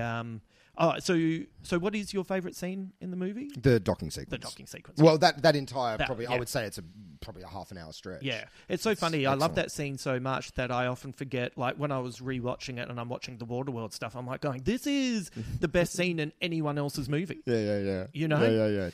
Yeah. Let's talk about the elephant in the room, or in this case, the bookcase. I love the ending. I feel like, as I've already said, lines up with theoretical science used throughout the story, and some people can't get their heads around it. So do you think we connect with it because we were brought up on the works of Grant Morrison and Alan Moore? Yes. And we already have been taught from our teenage years the idea that, using Superman as an example, you could lay down every comic, every page of every Superman comic, and you can see a character living his life. But from our and he's in a two-dimensional world, but from our three-dimensional world, we can flick back and forward. Yep. And so it means that you still have choice, but it's just perceived differently from a higher world. Yep. So is that why we're completely fine with it? Because I remember the first criticisms of that, and the two things that went through my head was, I'm really surprised that this is hard for you to get your head around. Right. Like, this is the thing in the movie? Yeah. And the second thing was that it just... anyway, just... I think it's that. I think it definitely is that, because as I said earlier, when that started happening and I realised what was happening, I was like, oh, yes! Yes, yeah, I was the same, because at first you're like, what the fuck is going on here? But it's also a thing of... I mean, it's probably always been this way, but, the first time I saw 2001, right, I didn't get it. But didn't mean I hated it. I enjoyed the ambiguity. I enjoyed walking away going, what the fuck did that mean? So, funnily enough, that was the second point I was going to make, which is the ending of 2001 is bonkers. Yeah. And, I think Kubrick deliberately placed it in something that was... You know how the sets, all those scenes are very real? Yeah. And that's what makes it alien. Yeah. Because it's like, how the hell is he in a hotel? I think I think it's, you hear stories about the premiere of 2001. Apparently Rock Hudson stormed out, like, this doesn't make any fucking sense. Yes. So it's probably always been that. I think the internet has exacerbated that notion of, like, needing to understand it 2 minutes after you saw it and not just sit with it. But I mean, I've always loved films that, what happened? What does that mean? Isn't that the power of these films, having some kind of longevity, that you don't understand it fully? Yeah, you can have a think. Out. Yeah, I guess, some people just need it all to be in a neat little bow, and that's fine, I suppose. But that's the difference between... So, like, let's make an example, use an example of movies with great ambition. So and I know these are very different films, but the difference between an Interstellar and an Avengers Endgame is they are both incredibly ambitious. And Avengers Endgame, which I thoroughly enjoyed and thought really pulled off something like bonkers, tells its story, and there's not really that much ambiguity, and there's not much more for me to think about. And when I do rewatch it, there are times when I kind of drift off because there's nothing really to think about. But with Interstellar, I'm constantly reevaluating what I think, really evaluating what I think, also having new ideas, new thoughts. That's what I had with this viewing of it. I've deliberately kind of steered clear a little bit of the 2001 stuff because I feel like with this podcast we're trying to find new ways in. But I did want to say 2001 ends with Bowman being sent somewhere when he enters the monolith near Jupiter, and Interstellar finishes with Coop returning to our solar system when he journeys back to Saturn. 2001's ending demands an emotional comprehension that connects on the subconscious mind, and it's a message of spiritual grace. And Interstellar is a tribute to what holds us together, and both movies are essentially about the next step in human evolution. So, do you think both movies represent the specific hopes of when 2001 was released and when Interstellar was released? Is that the main difference? That's interesting. That is very interesting. Because, I think there's a reason that 2001 was kind of balked at by the mainstream and very much embraced by the Flower Children. Yes. And this feels like it's the science, the intellectual. We can rise above things. Through science. And that is... But I think that, when people say, oh, Interstellar does make... It's like... I think Interstellar is more complicated than Inception. But it's all there. Oh, yeah. Like, it's not like... it's not like they just dump all this imagery on you and don't explain what's going on. You just got to fucking pay attention. Just pay attention. And it's quite... at the end you realise, the reason that his ship crashed in that very first scene, which is a hell of an opening scene, and the reason that the tractors all come to his farm and are all kind of out of whack, and the reason the drone does what it does is for the same reason why there's all the books being moved, which is it's him trying to contact him. He's the gravitational anomaly because he's trying to get in touch with Murph. Yeah, absolutely. So it's that's what I mean. Where it's I think it's his precision script writing really comes to the fore. Yeah. And it's actually quite subtle. Yeah, and I think that people, I think also, it's something you said earlier, that these concepts are familiar to us through Moore and Morrison. But I do remember when these concepts were new to me and how much of I remember thinking I will never be able to conceptually wrap my head around this. It's too difficult. And so I do understand that reaction for people who have never, like if I tried to explain to my mum, there's the concept that, all time is one time and every moment exists simultaneously. Like, I know she could not, even understand that in metaphor. Right. What the fuck are you talking about? Right. And also, if it's something that it's never really occurred to you, it's a very, it could be quite a confronting worldview to have. Oh, yeah. And, what do humans do better than when they're confronted with something they don't understand? They get aggressive and angry and no, I don't like that. This is bullshit, What's the implication of that? The implication is that I have no free will. Well, guess what? You probably don't. So that doesn't mean that your life doesn't have meaning. It doesn't mean that that there isn't resonance. It doesn't really make a difference, does it? But you still make the moves. It's like, you are still doing you're things. Still it's doing just that it from a higher plane. You've already done it. But it doesn't mean you're not going to do it. Yeah, exactly. Yeah. It's fascinating. I think Interstellar is in conversation, obviously, with 2001. I think it's also in conversation with Solaris and Silent Running. Mm-hmm. The Huey, Dewey, and Louie robots feel very much like TARS and Case.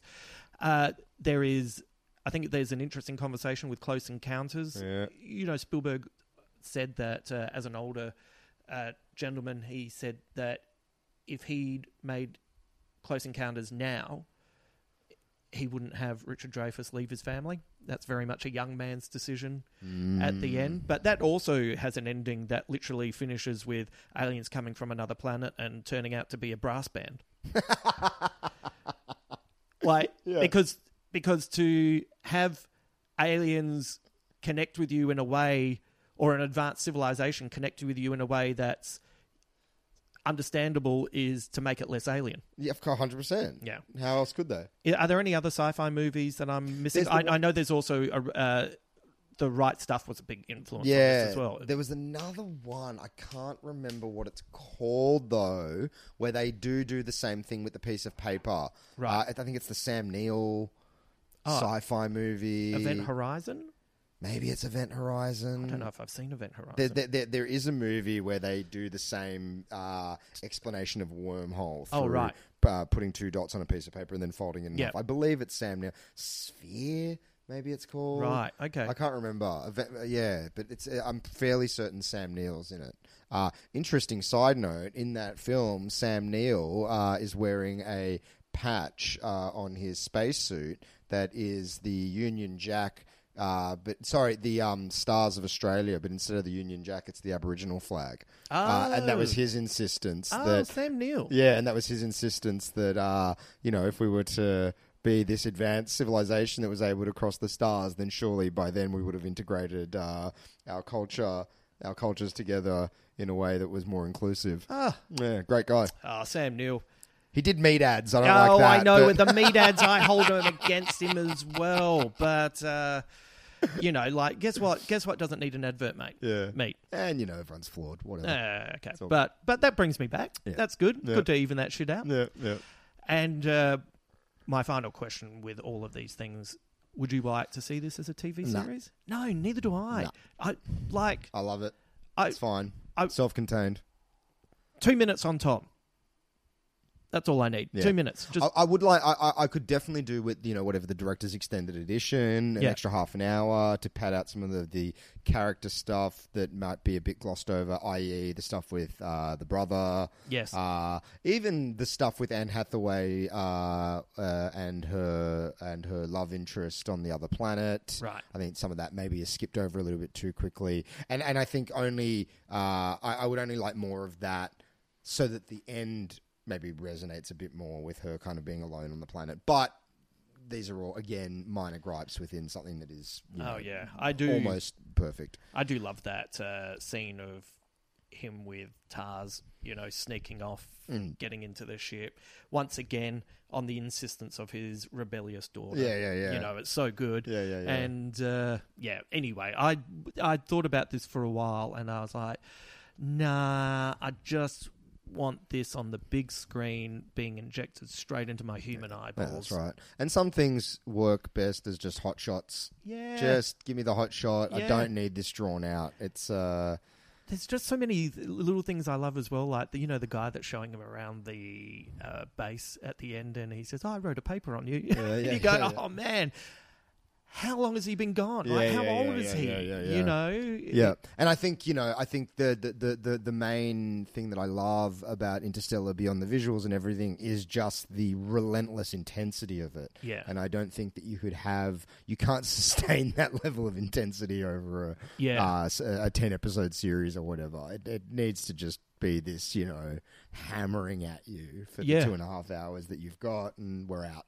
I'm wrapped that it's McConaughey going back through the wormhole that's holding Brand's hand. Mm-hmm. The first time I saw it, when he pops out into, where it's that real close up of his face, and all the music just stops, and it's just this slight bit of soundtrack in the background, and I have to be honest, the first time I saw it, I was prepared for that to be the ending. I was waiting for that to, where you wouldn't quite know what had happened. And then when we got that little coda, I was like, I felt so relieved. I was like, I don't know if I could have coped not really knowing. Yeah. Some squid bits for you. I've already talked about the Coop using gravity to try and communicate, accounting for the anomalies. More religious overtones. John Lithgow makes fun of Coop and Murph when they're staring at the dust, quipping that they're praying to it. Finish praying to it. Yeah. Beautiful colours in that scene as well, isn't there? All those brown and golds. And the people also at NASA have a religious awe for whoever they are that placed the wormhole near Saturn. Also, they believe that Coop has to pilot the Endurance because they let him there. So there's kind of more of that religious kind of approach to it. If you really want to enjoy the religious overtones. Coop, JC, he's the father. He becomes the ghost. And when he returns, he is the son to the daughter, an age differential. Very good. This is interesting. Timothy Chalamet. So I just cut and pasted this conversation. This is very cute for where he was age-wise. And as we know, he has turned out to be a handsome young man who gets to make out with Johnny Depp, Armie Hammer, and Johnny Depp's daughter, and he's making Dune, so everything's good for him. Yeah. But he said, when I did Interstellar, I saw that 12 times in theatres in IMAX. Well done, Timothy. Well, you already had my respect, but now I'm right on board. Christopher Nolan had a screening at Lincoln Square, and he invited just some of the people from the cast, which is surreal because it's a huge IMAX theatre. So, but it was me, Anne Hathaway, Jessica Chastain, and John Lithgow, and I really had no career at this point. So I was like the fraud a little bit in this room, and I saw it, and I loved it, but then I went home with my dad and wept for an hour because I just figured my part was bigger. They didn't even cut anything. I just figured, I don't know what I figured. And he's actually speaking to Emma Stone, and she said, it suggested it felt so giant when he was doing it, and he agreed. And he said, also, I had this monologue in space that's like McConaughey's most brilliant acting in the movie, where he's getting those video logs and he starts weeping. It's really amazing. The whole thing plays on him as it should, because it's about him, but I'm in the theatre and I'm like, and it says in brackets, anguished, and Emma Stone said, I had some incredible stuff here. Yeah. So you could imagine as a kid. Yeah, fuck yeah. What I like about that is it suggests a level of humility that he would even admit that when things are going so well for him. Yeah, 100%. Yeah. He seems like a very cool guy. Yeah. There's even to Call Me By Your Name at such a young age, to be that confident to, put yourself out like that. Yes. Out there like that. Yeah, you have to have a strength of character. Yeah. And that obviously the final shot of Call Me By Your Name is one of the most beautiful pieces of acting of all time. He's wonderful. On the water planet, the ticking in the soundtrack occurs every 1.25 seconds, and each tick represents a whole day passing on Earth. Oof. Oh, I almost threw up. I got to be honest, I'm glad I read that after the rewatch, because that might have been too much for me. There's production designer Nathan Crowley said that the Ranger had to be this stylish shape, and they referred to it as the Ferrari of the group, which kind of, you go, oh, yeah. This isn't really anything. I just wanted to bring it up. There's a beautiful, subtle transition from Coop watching 23 years of messages, and from that, it takes us right back to where Murph is at that part of the story. And there's all these real subtle transitions that I think, because they're subtle, people don't talk about them, but the way that it bounces back and forth between the times is never jarring. As you probably already know, Ken Burns' Dust Bowl series was a huge influence on the movie, and those are real people interspersed with Ellen Burstyn at the start. Jonathan Nolan deliberately made the world, because he first wrote the script when Spielberg was attached in 2008, Jonathan Nolan deliberately made the world slightly terrible and not dystopian, because if you make it dystopian, it makes it extreme, and then, of course, everyone would want to leave. Yeah. So it has to be livable in some way. Yeah. Therefore, people, moving from town to town to avoid the dust, but not thinking we need to get off the planet. Yeah. Christopher Nolan wanted to avoid any futurism in the design of the movie, as he wanted to focus the energy that would take to create that into other parts of the production, and the outcome of that is the movie looks timeless. And it does look like you could place it alongside. Yeah. Well, I was watching a little thing about how they designed the ship, and a lot of it is old airplane parts. Yes, right. The serving carts and airplanes that are panels now in the ship and everything. So it's like similar to Mad Max Fury Road, when you look around at certain things and it's like, oh no, this is all cobbled together from existing things. Yeah. Very good. They planted 2 lots of acres of corn, one that was 350 acres and the other was 500 acres. And when they planted it, where it wasn't conducive to growing, and were panicking that it wasn't going to grow to the right height. But it turns out corn, when it does grow, actually grows quite quickly. Yeah. So they were like, oh, Jesus, we've got to start filming and this is not happening. And then, boop, corn. Nolan had a whole scene in The Dark Knight Rises that revolved around dust, which they didn't end up using, but what he learnt from that he applied in this film. Do you know what that scene would have been? That's all I could find. Oh, interesting. So I wonder what that is. Yeah, wow. That's cool. I assume maybe in Morocco. I guess. Yeah, my criticism of The Dark Knight Rises is that we don't have another 35, 40 minutes of him on the run getting back, but maybe it was that. Yeah. Tars was not only voiced by Bill Irwin, but also great physically. Voice. Oh, so good. Great voice. Very understated. Very great. And still, very funny. Really funny. Turning on the light to let you know when he's making a joke. But he also physically brought him to life. So you've seen that as well. It's fascinating to watch. And it doesn't take away from the magic of it. No, not at all. In fact, it increases it. I'm watching it going, God, how was your lower back not put out operating that puppet?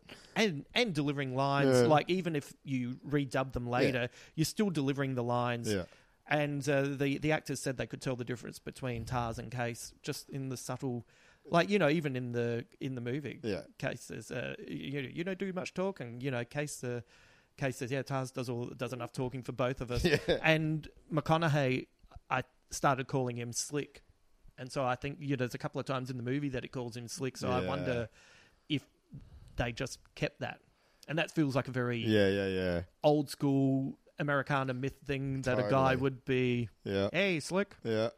That's such a good moment when when Brand says goodbye to Tars and he says, I'll see you on the other side, Coop. And you see that look on her face like, what do you mean I'll see you on the other side? Then he's upside down. Remember what we agreed? 90%. Fuck. I could burst into tears with happiness just even thinking about that scene. McConaughey is the dad that you wish you had, right? In that McConaughey's movie? the man I wish I was. That's what that's where I'm at with that. This movie contains the elements that make life. There's fire in the corns, water on the planet, and ice on the planet. So there's kind of a very elemental feel to this film. Yep.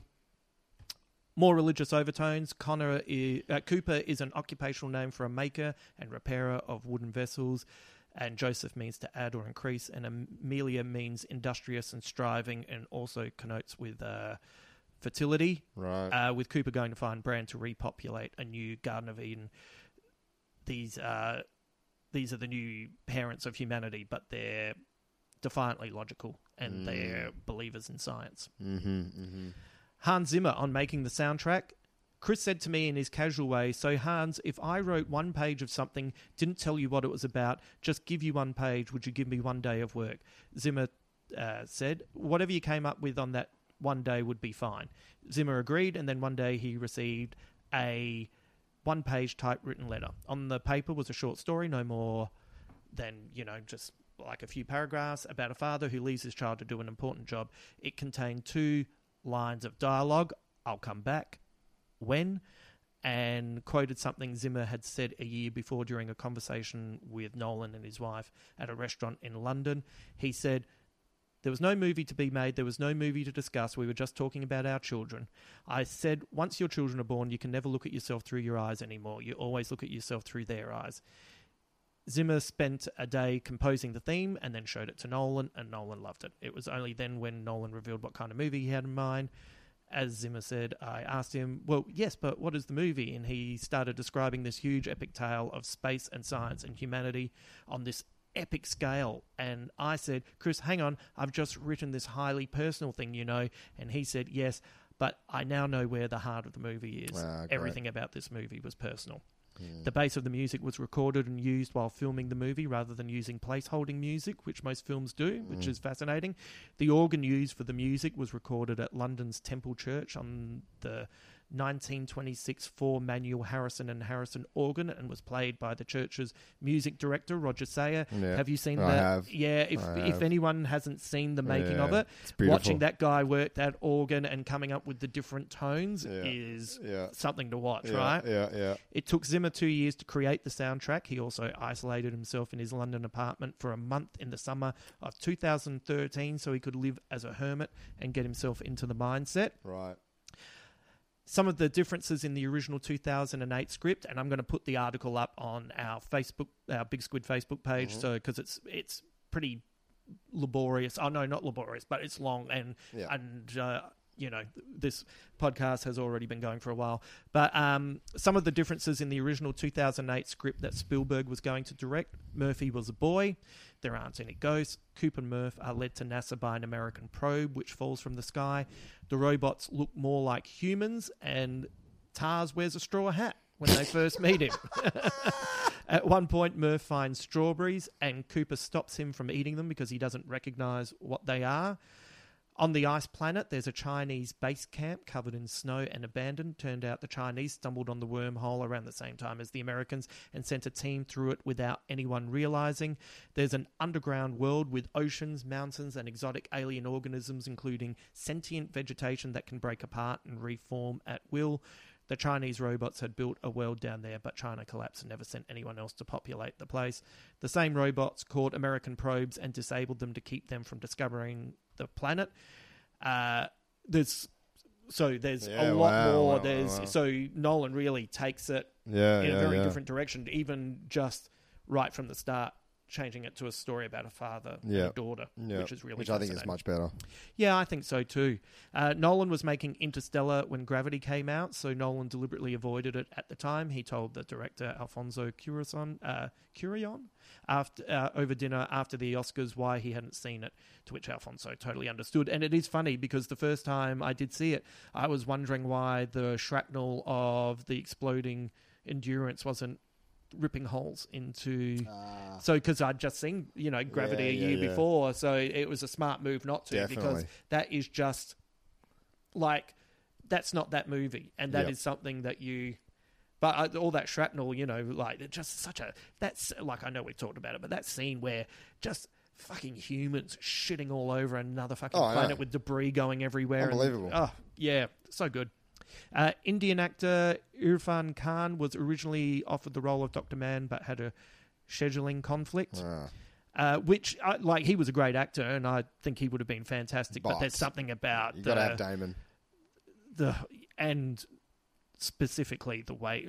Anyway, Damon's perfect, and also he is the the shadow side of that American hero archetype as well. Oh, so yes, it works perfectly with McConaughey. Yes, he is. Oh, yeah, great point. Fuck, I'm going to rewatch the movie now just so I can enjoy that even more. But he's the reflection of the American hero gone wrong. Mm-hmm. He's the reality. Yeah. Yeah. And McConaughey is everything I want to be. The myth. The movie had the filming title of Flora's Letter, which is the name of one of Nolan's children. Kip Thorne, who helped create the original idea, had two guidelines: that nothing would violate established physical laws, and that all the wild speculations would spring from science and not the fertile mind of a screenwriter. For a while, Nolan kept pushing for a couple of weeks about the idea of flying faster than the speed of light, and Kip Thorne kept pushing back on that. Mm-hmm. The highest degree of artistic freedom in the movie, according to Kip Thorne, is the clouds of ice, which are structures that would go beyond the material strength that ice could support. But it's a great visual. Yeah, keep it. Yeah. Like Nolan said, if it's going to take away from the spectacle, then he'll keep it in. But the black hole is considered scientifically correct, even though it doesn't account for the Doppler effect, which is the change in frequency of a wave in relation to the observer who is moving relative to the wave source. So, like when you're in a vehicle and there's a car with a siren, you hear the siren, and then the siren, you come parallel with it, and then you hear it receding. So that's the only thing they didn't have the black hole doing, because they just felt like you're already taking in a lot. Yeah. So the use of Saturn is a subtle reference to 2001, because in the initial plan for that movie, they were going to use Saturn, but I think it's Saturn in the book, actually. Right. But it was discarded because the visual effects weren't advanced enough to bring the rings to the big screen. Mm-hmm. And finally, I kept this one last because it's so funny and you will enjoy this so much. Anne Hathaway got hypothermia filming the ice planet scenes, and she was 5 minutes away from dying, so Nolan figured they had 5 minutes to get their shots. What a piece of shit. That's great. and the way Anne Hathaway tells it, she's just like, well, fair enough. There's no wimps on a Nolan set. Yeah, wow. That was always a missed... that was always... if I... do you ever watch So I was watching the Academy Awards one year, and I forget who the host was, but it was the year that Dunkirk was. Yeah. It was the year that Dunkirk was nominated, Yeah. and I, as a fun thing, but I'm sure people would have gone, no, that's in poor taste. But I think this is really funny. You know, there's that scene where the bombs are coming and it blows that soldier up into the air. Yeah. I would have claimed that he was real, and I would have had in my opening monologue, I would have had an in memoriam for all the actors that Nolan actually killed to get for the realism of his. You know, the French actor, you know, Yeah. he's really dead, you know, and like I'd have a footage of the French actor going, oh, what? You know. Anyway, that was something I would have done. We have had a lot of thoughts, and for anyone who has not been overwhelmed by this, do you have any last thoughts on Interstellar? I think I've condemned humanity. I've talked about my love of fourth dimensional time space. I'm done. We have covered everything in this movie. What a fun rewatch, and I feel almost a little bit sad for Dunkirk, because I think Dunkirk is brilliant, and I love Dunkirk. Yeah. But it seems like we're not going to have as much meat on the bone. But maybe we will. Who knows? You know what I'm going to do? I'm going to spend way too much time alone finding new angles for us to discuss Dunkirk.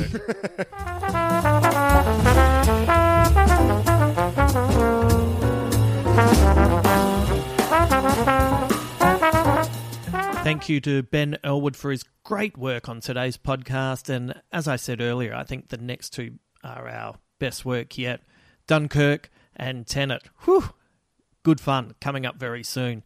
Next week, we will have comedian Alex J from The Ladies Guide to Dude Cinema chatting about the movies that have taken her by surprise. There's a few dude movies that she's ended up watching going, you know what? I quite like these. It's a great podcast. We had a really good chat. So you'll be getting that next week along with Cal Wilson and her segment, My Proudful Shame, where you'll hear a different side from me for a difference. Might hear me be a little bit angry about something. Just a little bit of different texture to the podcast. I listened back to it and I went, oh, yep, okay. Anyway, that's all next week. If you enjoyed the show, please subscribe. And if you have the time, write a glowing review at Apple Podcasts. Only if you have the time. If you do find the time to do that, that is very sweet of you, and I really appreciate it. We're trying to get this podcast out there. We're slowly building. We're building in the right direction, and any help is always, always appreciated. If you want more information about upcoming episodes, you can join us at the Big Squid Facebook page or join our closed-off conversation page there too. Anyone can join. It's usually just a nicer, smaller space for us to be talking about all sorts of things. And also, don't forget the live Big Squid show on December 13. You can head to giantdwarf.com for more details. Let's finish this podcast with a quote from Matthew McConaughey. Life's barely long enough to get good at one thing, so be careful what you get good at. Until then.